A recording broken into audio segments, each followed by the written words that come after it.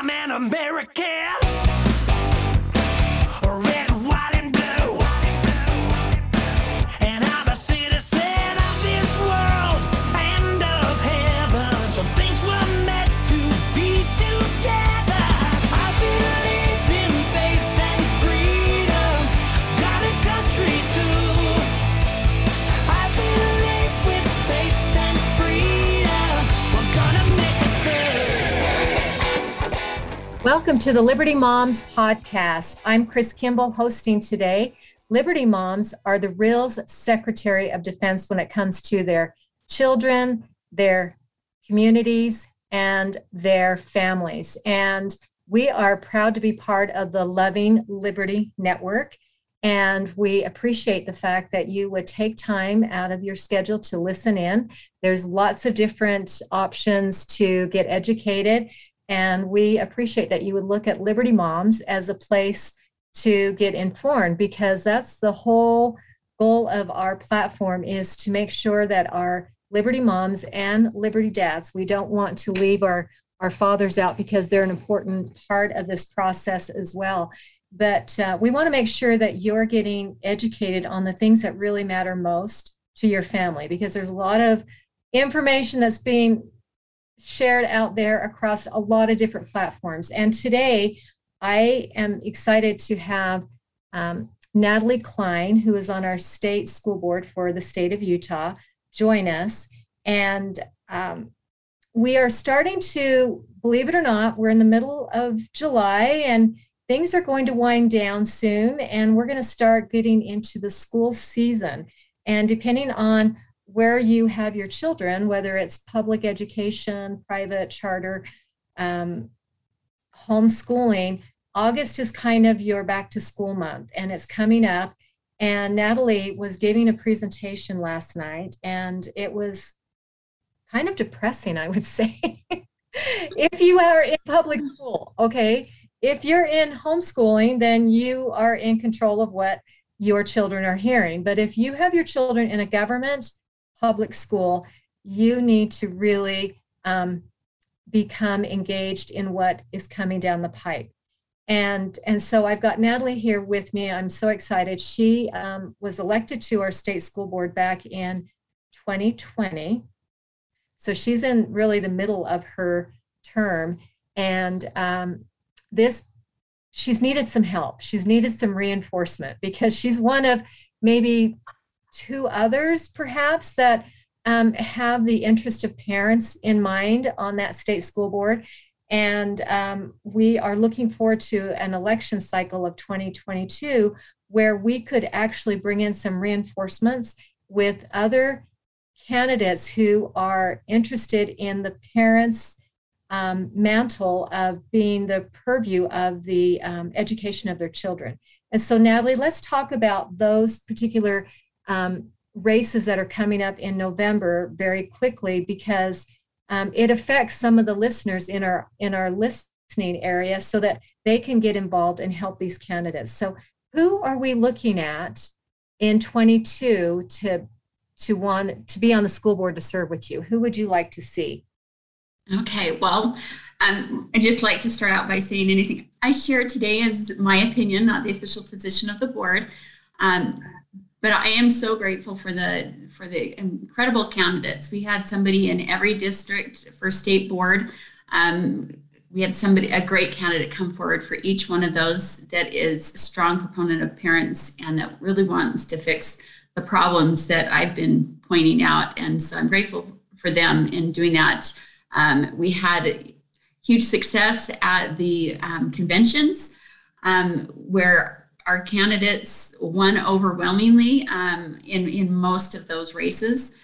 There was one that was a close enough call to go into a primary, and she lost during that primary, the one I would have hoped would be in there. And her challenger doesn't have anybody to run against during the general election, so she's in. Is that Melanie Morton? Melanie Morton did not make it in. Yeah. So, oh my goodness, her challenger is now essentially on the board because she doesn't have a Democrat to run against in the general. The other one that had a primary was Kim Del Grosso, running against Cindy Davis, who is currently the vice chair on our board. Kim won with, I think, 75% of the vote during convention. So she shouldn't have had a primary because she got more than 60% of the vote, the delegate vote. But because Cindy gathered signatures, it forced a runoff in a primary, and Cindy won in the primary, which speaks to the problems of SB 54 and why that needs to be repealed. That second route to getting on the primary ballot. So hopefully we'll see something that happened in many races across the state, not just state board, this election cycle. And so I think there's huge momentum to get that problem fixed in the next legislative session. So I'm praying that something happens there and we can go back to our true caucus convention system where delegates actually are able to vet for the best candidates and get the best candidates on a primary ballot. We have others that against one convention that will be in the general election. We've got, I think, 5 more, and I would say Melanie Monastir, Emily Green. Now my mind's going blank. Christina Bogus. Yeah. Christina Bogus. Who else? Joe Carey. Oh, Joe Carey. Yeah, he won at convention. So yeah, that's a good. And Jenny Earl, who's currently on the board, she's up for re-election and should do well in the general. Now I would say Emily Green. That's 5 right there. So Emily Green, I would say, is on the board because she's down southern part of the state, and I don't think she's got even a real challenger. Yeah. And Laurel Fetzer is another one. Yeah. Okay, and Laurel is more Salt Lake County. Yep. Laurel Fetzer. Melanie is Salt Lake County, and Christina is Salt Lake County. And does she go into county at all? Is she what? Is she going to Utah County, Christina? No, she doesn't. Salt Lake. Okay. So those 3 races that are Salt Lake County, those particular candidates are going to need help. Yes, a lot of help. They've got some steep competitors, and one of them is running against a Democrat candidate that is running as with posters saying that it's time for the state school board to have a queer representative. And which race is that person? Is that that would be Laurel's. Okay. She's running against Sarah Real. So Sarah is running on an identity politics platform. Okay. So we will get the district numbers either on our break or whatever, because it's important. Here's the deal. When these particular candidates are not just running against an opponent, Democrat opponent, they're running against the school union. Yes. The UEA and the NEA. Okay, and so they have a lot of deep pockets, a lot of deep funding. And so it's going to take we the people to help support these candidates with donations and putting out yard signs, telling your neighbors. A lot of times school board elections are not as prioritized for people. They don't take the time to learn about them. And so you, as a listener here on the Liberty Moms program, are going to be educated to a point where you can go out and tell them why you're voting for a certain person and the reason why they should vote for them. These candidates could really use that help any way you can give it, your time, your money, getting their name out there. Yes. And again, you cannot sit back, even if you don't have your children in public schools. Your children are affected by interacting with these children that do attend public schools. Those values will be coming towards your children, and you might as well try to get good people that will protect our general public, those students that, for whatever reasons, need to stay in public school. We want to make sure that they're protected from this agenda that Natalie's going to be talking about here shortly that is very hair-raising, to say the least. I remember when Alex Newman was here about a year and a half ago, and he said, basically, public school, think of it as your home is on fire. The building is on fire. Are you just going to leave your children in there for smoke inhalation, possibly burning with a fire? Or are you going to extract them from that burning building? That's Right. how he described public education. Pretty graphic. Yeah, so Joe Carey is up north, Jenny Earl. They basically should be okay with their elections. And Emily Green, who I got a chance to hear her at convention. She gave her speech in the room that I was auditing the election for, and she'll be fantastic. She's a parent That's advocate, great. very, very familiar with the problems that are going on in education. Which brings me, Natalie, the question that I wanted to ask you. So you got elected 2 years ago, and 2 years ago, you weren't, I mean, you were not naive to the problems with public education. No. But were you aware of how bad it was? You know, I knew it was bad, and because I'd been following it. But boy, you get in there and you start peeling back the layers, and the more you peel, the deeper it gets, and it just never ends. It is. We have been so infiltrated. It's just really stunning. Well, and when Common Core came out, and we were trying to educate our legislators, the school community, parents, it was so confusing because it was so entangled, and it was almost like an incestuous relationship. Mhm. All these NGOs were all connected and all being funded from the same source, but they were in all different parts of education, whether it was the curriculum, the textbooks, the testing, everything was. So you saw that happening in Common Core. And then now you're starting to see where, I guess, where the core of all this is coming from. And it is very deep rooted and ingrained in all aspects of it. It's like I think you used the term last night, whack-a-mole. Yeah, it really is. And the thing is that they've layered it so deep that even if you are successful in whacking down one here or there, you just can't possibly pull back all of those layers and figure out how to unentrench it, because the powers that be and the money that is involved. I mean, there really isn't any way to restore it. It needs to be rebuilt from scratch because it's too corrupted. Yeah, I agree. I don't think there's any salving what we have, being able to save it. It just like you said, it's just got to be recrafted, just started. I know that's in fact, that's a principle. If you're cleaning up a huge mess in your home, you're not in there like tunneling. You pull everything out and then bring things back in and Yes. Yeah.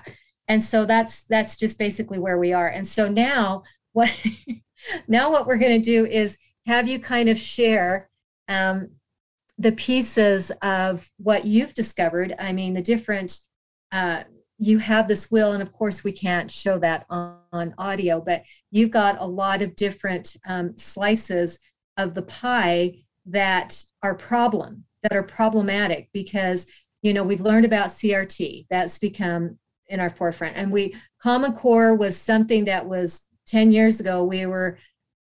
In fact, Common Core is what has set up the platform. Yes.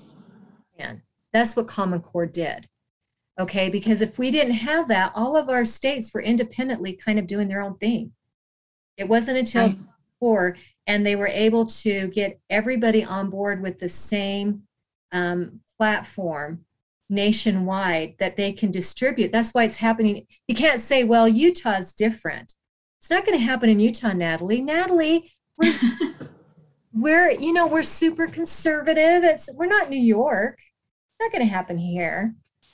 Okay. Right. It's all interconnected now, and big tech has aided in that proliferation of the indoctrination and these systems of indoctrination, starting with the state longitudinal database system that was created thanks to Common Core. So everything is interconnected, and all the one-to-one devices that are now the norm in schools, so that even they did that in order to be able to directly inject the indoctrination into each student and be able to overcome any previous barriers that there were, including parents and conservative teachers that wouldn't otherwise teach this. So they have direct access to the students. And when they say we want the equity means that all children have access to a quality education, what they really mean is that they now have access to every child. And yes. Even when you think about the homeschool population and the private schools, they aim to gain access to every child, not just those in the public schools. And they are doing that through these school choice initiatives, where the backpack funding, the money follows the child.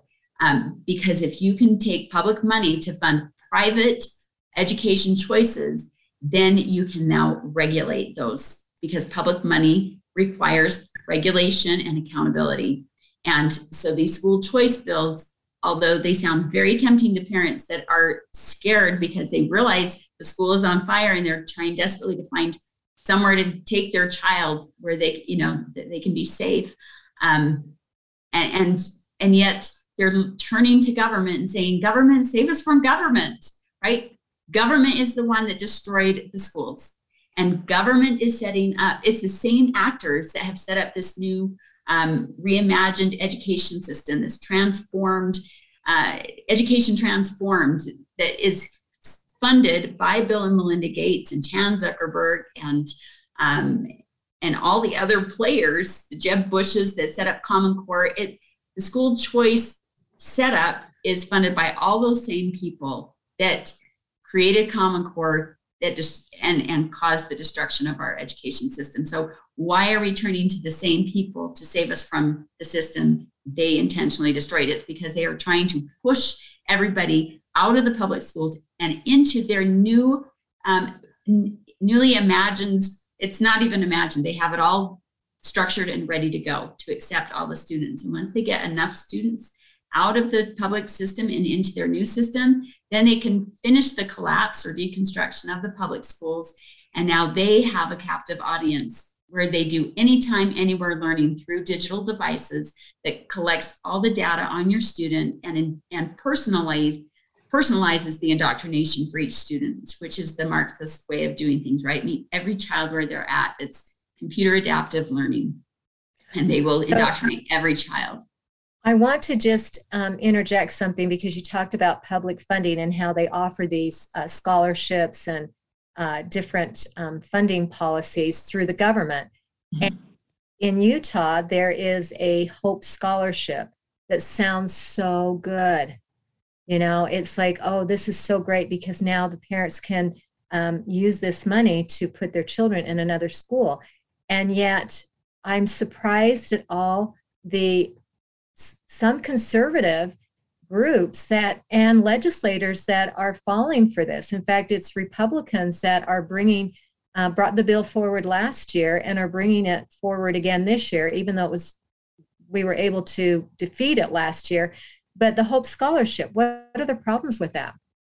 So the Hope Scholarship is, first off, only a fraction of the population gets the money, and they're selling it as if every child will have access to this, and it's simply not the case. There's not enough money to do that. It's going to start off small. Their goal is to grow it over the years so that it incorporates more people, while they're draining the public. They're draining the public coffers, and they think it's because they want to see the public education system collapse. Also, because they see that it's a problem, but they think this is the way to bring it down faster. But what they don't realize is that the system that's been set up is the exact same thing, but worse, where every child will be indoctrinated in the CRT and the SEL, and all of that social emotional data will be collected on the student that will feed the ESG system, which is the Great Reset, where competencies become the new currency, where you have to show you have the right attitudes, values, beliefs, and behaviors in order to function in society. So they're misled, or they're part of the agenda. I don't know. I'm sure it's different for each one. that's pushing this, but it also goes first to the historically underrepresented or marginalized students, which right there is CRT, right? Where certain groups get extra privileges and benefits. This is not for everyone. This is for those that can't afford a public or a private school education. So it's the people that aren't paying taxes, generally speaking, that are going to get these funds. It's a wealth redistribution plan.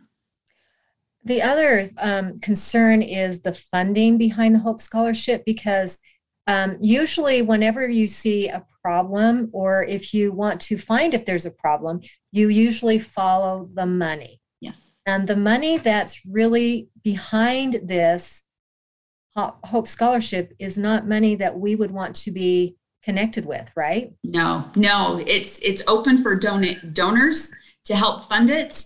And it's all those same players. If you a while back, I posted about a video made by Libertas and the educational opportunities for every child that are pushing the Hope Scholarship in Utah. And that video that was created to promote the Hope Scholarship was created, paid for and created by Excel in Ed, which is Jeb Bush's group that is funded by Bill and Melinda Gates and the Chan Zuckerberg Foundation and Betsy DeVos, who a lot of people think is conservative and who is pretending to be against all of the CRT now, when she helped create the problem. So there's a lot of players involved that, including people like Corey DeAngelos, who is pushing this school choice initiative nationwide, and yet he works for UNESCO on their inclusive policy lab. Right. So UNESCO should be a red flag. UNESCO, yes, giant. Common Core. Bill Gates made a contract with UNESCO. And they're the ones pushing comprehensive sexuality education on children throughout the country. Yeah. So the same people that are funding that are funding Hope Scholarship. So that would just be a no-brainer. And I would highly recommend people go to my Facebook page. I posted just this morning on all the evidence you need to prove that this is a scam. It's all the documents straight from UNESCO's own website that tells you exactly what their plan is. Okay, so that's what we need to do is, listeners, you have to be educated. Go to Natalie Klein's Facebook page to get educated. And then you need to reach out to your elected officials in the House and in the Senate and let them know right now, let them stop from you that you are against this Hope Scholarship Fund, and this is why. And if they need to get educated, then you know where to send them, to Natalie Klein's Facebook page. Or send them the article that I posted, because it has all the documents. Exactly. So, okay, we are going to take a break. We've got more to talk about. There's lots to talk about with Natalie Klein. This is the Liberty Moms podcast. Stay with us. We're going to be back after this short break. Thank you.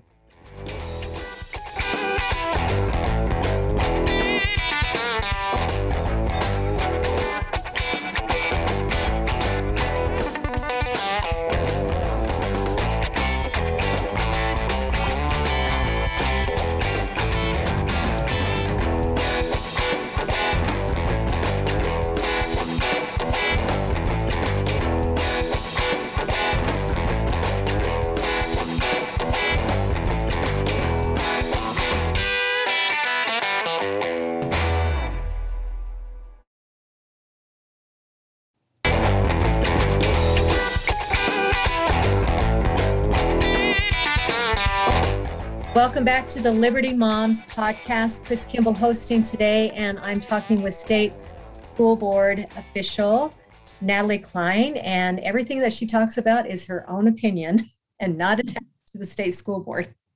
So you may have to say that yourself again, coming back. Anyway, just to clarify everything. In the first segment, we were talking about how important the state school board race is, the candidates. If you didn't listen to that, be sure to go back and listen to the first half. And the second half, and also the Hope Scholarship. So if you have any questions about Hope Scholarship, that's going to be in the first segment. But we now are going to share with our listeners what is really in store if they're deciding to leave their children in the current public education system.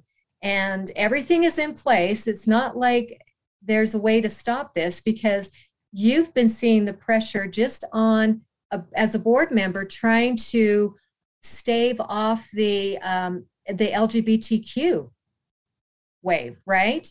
Right. The porn that has been showing up in our school libraries, the indoctrination to teach our children about, well, to sexualize our children, first of all, on sexuality at very young ages, starting in kindergarten, first grade, and also to push the transgender and the LGBTQ agenda. And last night you brought up something that I had not heard had happened in Utah, but Utah has had their own drag queen story hour, basically, right? Well, it wasn't a story hour at a public library, but it was a drag queen show labeled as family-friendly drag queen show for kids down at the Gallivan Center in Salt Lake City. Apparently they did one last year too. I didn't hear about that one until this year's, when they said we're doing it again, and they had all the drag queens dress up as, popular Disney characters for the kids, specifically to groom the kids, and there's video footage of it you can watch where kids are running up and handing money to these drag queen artists that are basically doing burlesque striptease, things that have only ever been allowed in adult clubs, never out in the open for children. And it's really, I have no words. It really reflects the moral decay of our society, is that this is even considered. And I think you mentioned last night that there were parents that were there, but the police were there to protect the rights of those that were inside, even though that didn't really, the parents outside have the right to impose a community standard, right? Right. If they can bring this out in the open, they are redefining what is acceptable as far as community standards, which in our laws, the definitions of pornography also hinge on what the prevailing community standard is. So if they can get away with that out in public and have the police protect it, they can redefine what community standards are. And it's the same thing with what's happening in the school libraries with the sexually explicit content that is filling the library bookshelves and the personal libraries of teachers in the classroom, and the online libraries and databases that the kids use every day. And they've done this so the first year I was in was the year of implementing critical race theory in our schools. In spite of the rule that our board made that supposedly was meant to stop it. But I told everybody beforehand it wouldn't, and it didn't, because critical race theorists are all about deconstructing the language, meaning defining it out of existence so that it's malleable and they can crosswalk words from what is in the law to what they want it to mean. So they're just redefining, and that's how it's kind of this Overton window approach. And they've done that. They did that with critical race theory in 2021. This school year, this 2022 has been the focus on the gender ideology, right? And bringing in all of these books, in order that kids can feel included, safe, welcome. These are their arguments that they make, that we have to have books that reflect, that students can see themselves in. And under that umbrella, that loose definition, they've allowed all of this stuff in, because our LGBTQ kids need to see themselves in the books they read. Apparently, it's not about having kids read really good quality literature that helps elevate their way of thinking. It's about keeping them wallowing in the mire, so to speak, and keeping them down. And it's not that we weren't specifically targeting LGBTQ books or Black, Indigenous, people of color books, which the left has claimed that we are. It just happens to be that those are the books that are by and large the ones filled with the explicit porn. And this isn't just soft porn. This is well beyond even adult romance novels. I mean, this is explicit, graphic, and any adult that sees it is just beside themselves. They can't even believe their own eyes. You know, it's interesting. I was out helping on a campaign in the primary and ran into a guy who had some questions about the platform this candidate had, and we got into education. And see, he'd been hearing the sound bites on the news about that parents were trying to shut down free speech in the libraries. You know, that's just what he was hearing. I just asked him, I go, do you think it's appropriate for a first-year-old to be told how to have sex and the different positions that they should use having sex? And when he heard that, he said, well, no, I don't agree with that. I go, well, that's what these books contain. Yeah. Sexually explicit. It's not just,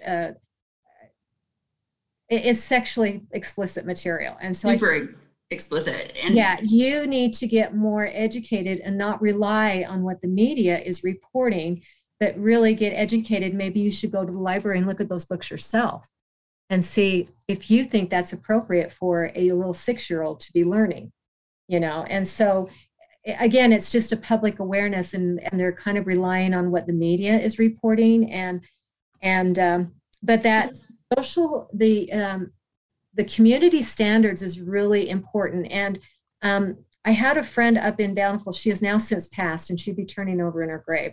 Hamilton, Joanne Hamilton was her name. She was to go into all up in Davis County in the Bountiful Centerville area.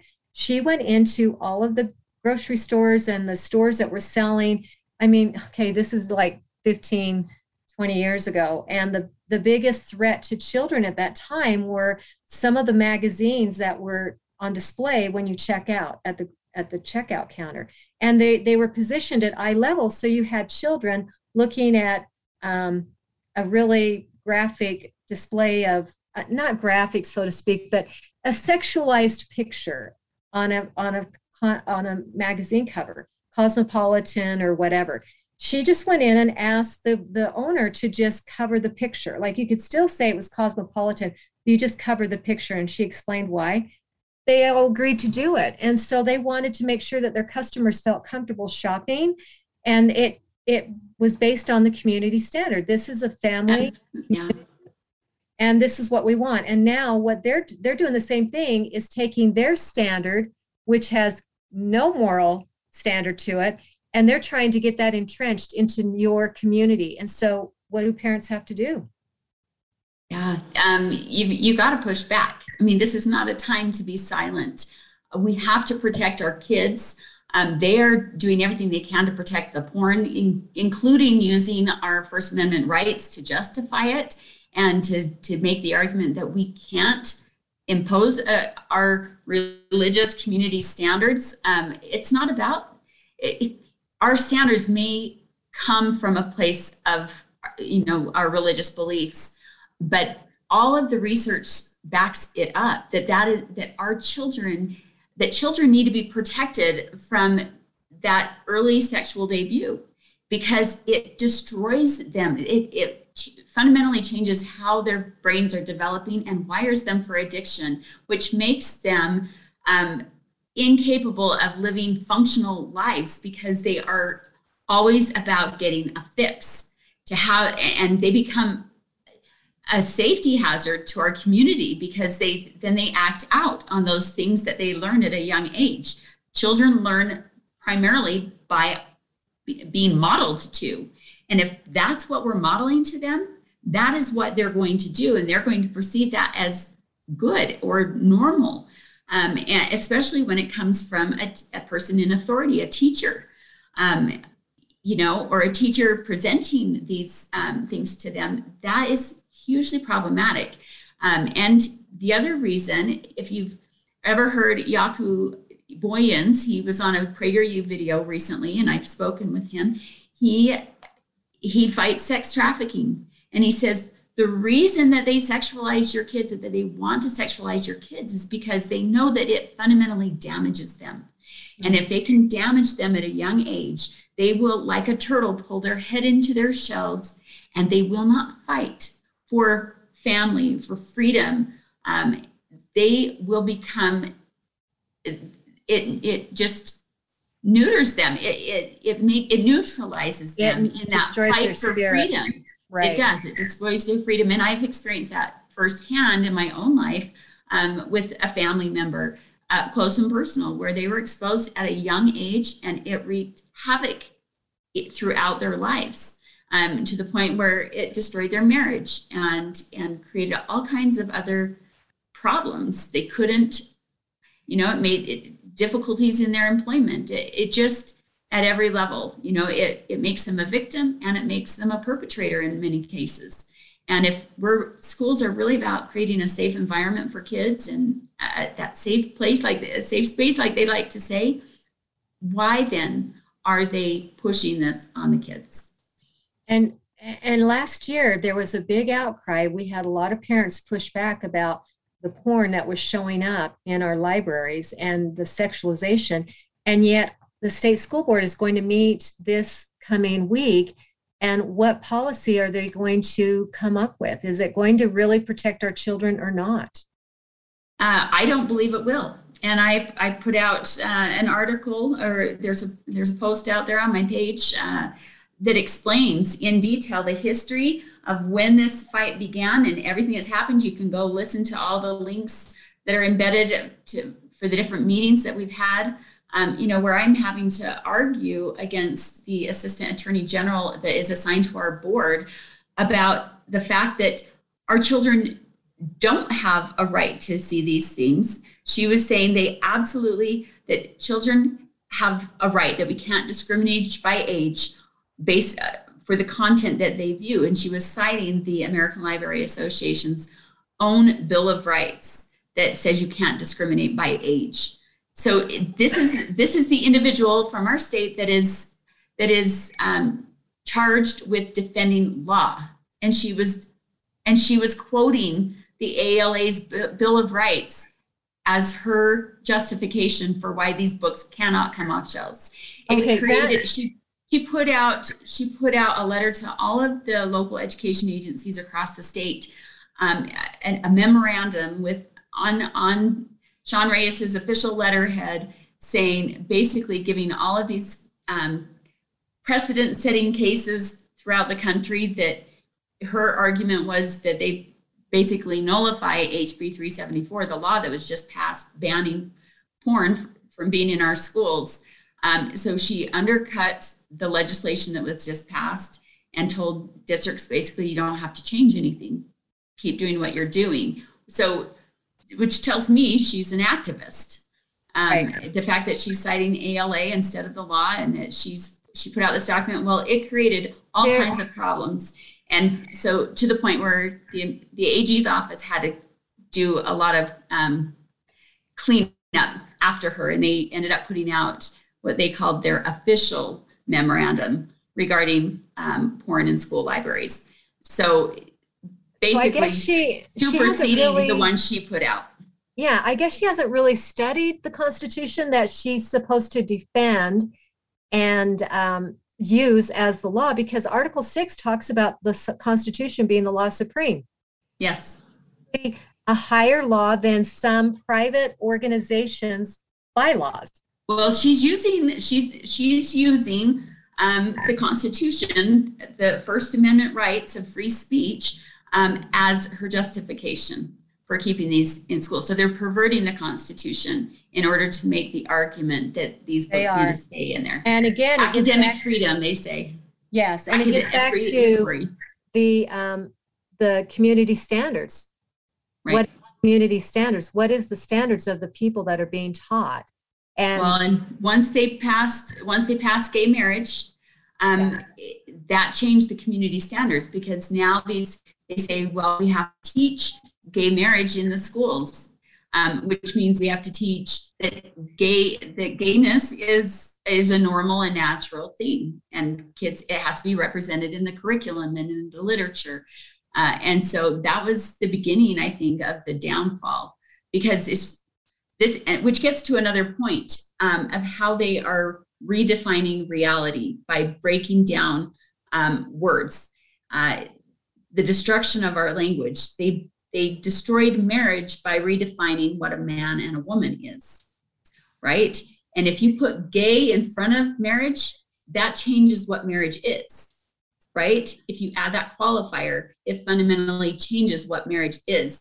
And there's a great definition. If you go to the 1828 Webster Dictionary, this is the definition it gives of marriage. It says the act of uniting a man and a woman for life, wedlock, the legal union of a man and woman for life. Marriage is a contract, both civil and religious, by which the parties engage to live together in mutual affection and fidelity till death shall separate them. Marriage was instituted by God himself for the purpose of preventing the promiscuous intercourse of the sexes, for promoting domestic felicity, and for securing the maintenance and education of children. Yeah. There was an activist that was interviewed before the Obergefell case in 2015 that overturned or that made same-sex marriage legal. And she said, when asked about gay marriage, she says, it's not about us getting the right to marry. It's what we're going to do with marriage once we get it. Meaning we're fundamentally destroying the definition of marriage by making gay marriage a thing. And they've done the same thing now with redefining man and woman. What is a woman? They're doing it with a parent. What is a parent? They're in the language of, they are redefining what a parent includes, including in Ibram Kendi's latest book, How to Raise an Anti-Racist. He calls parents caregivers. He says this book is for caregivers. When I say caregivers, I mean all people who are nurturing the environments, experiences, minds, bodies, souls, and futures of children, educators and child care workers, pediatricians and pediatric nurses, faith leaders, politicians, aunts, uncles, cousins, friends, coaches, neighbors, counselors, and executives, and artists and creators and social workers. This is how they're redefining parents out of existence and taking your kids from you. Okay, so I want our listeners to let this sink in. Let this sink in. The establishment that is now controlling education is only looking at you as a caregiver. One of many. You have as much access and right to that child as a politician, as an artist, as a teacher. Just what she named, what Natalie just went through on that list, you are one of many. You don't have this parental mantle anymore because now you are a caregiver. So just realize that when you are taking your child to a public school, that is what you are considered in that environment. You are a caregiver. Let that sink in. And it gives everybody else that has access to your child the rights you have as a parent to train them up, not just in academics, but in their values, attitudes, beliefs, dispositions. And it's giving others people your role. Yeah, and I don't know if parents are realizing that when you drop your child off at school, you have given explicit, you've turned over your parental rights to that school. It's called loco parentis. Yes. Thank you for the Latin term on that, because it has already been established through the courts. And so you basically have given permission for that school, whatever they want to do to your child while they're on that property, they can do it. And there's nothing you can do because you've already turned over your rights. So I don't know if our listeners are aware of that is actually happening when you have your child go to a public school. Right. Yep, absolutely. And we haven't even gotten into the data gathering. No. Well, and let's go into that because again, it's a problem of them redefining the terms. Well, and before I get to that, family is another term that they've redefined. Your kids more and more are hearing the words from the school administration. We are family, or teachers. If your family doesn't accept you, I'll be your new family. I'm your family. We, our class, we are a family. No, it sounds innocent, but it's not. It's purposeful to redefine what the family is so that kids don't identify with their mother and father as much as a different entity that is actually trying to groom them into a different set of values and beliefs than what their parents have tried to instill in them. So it's how they, in a really underhanded way, kidnap your child from you, psychologically, emotionally, spiritually, politically, sexually.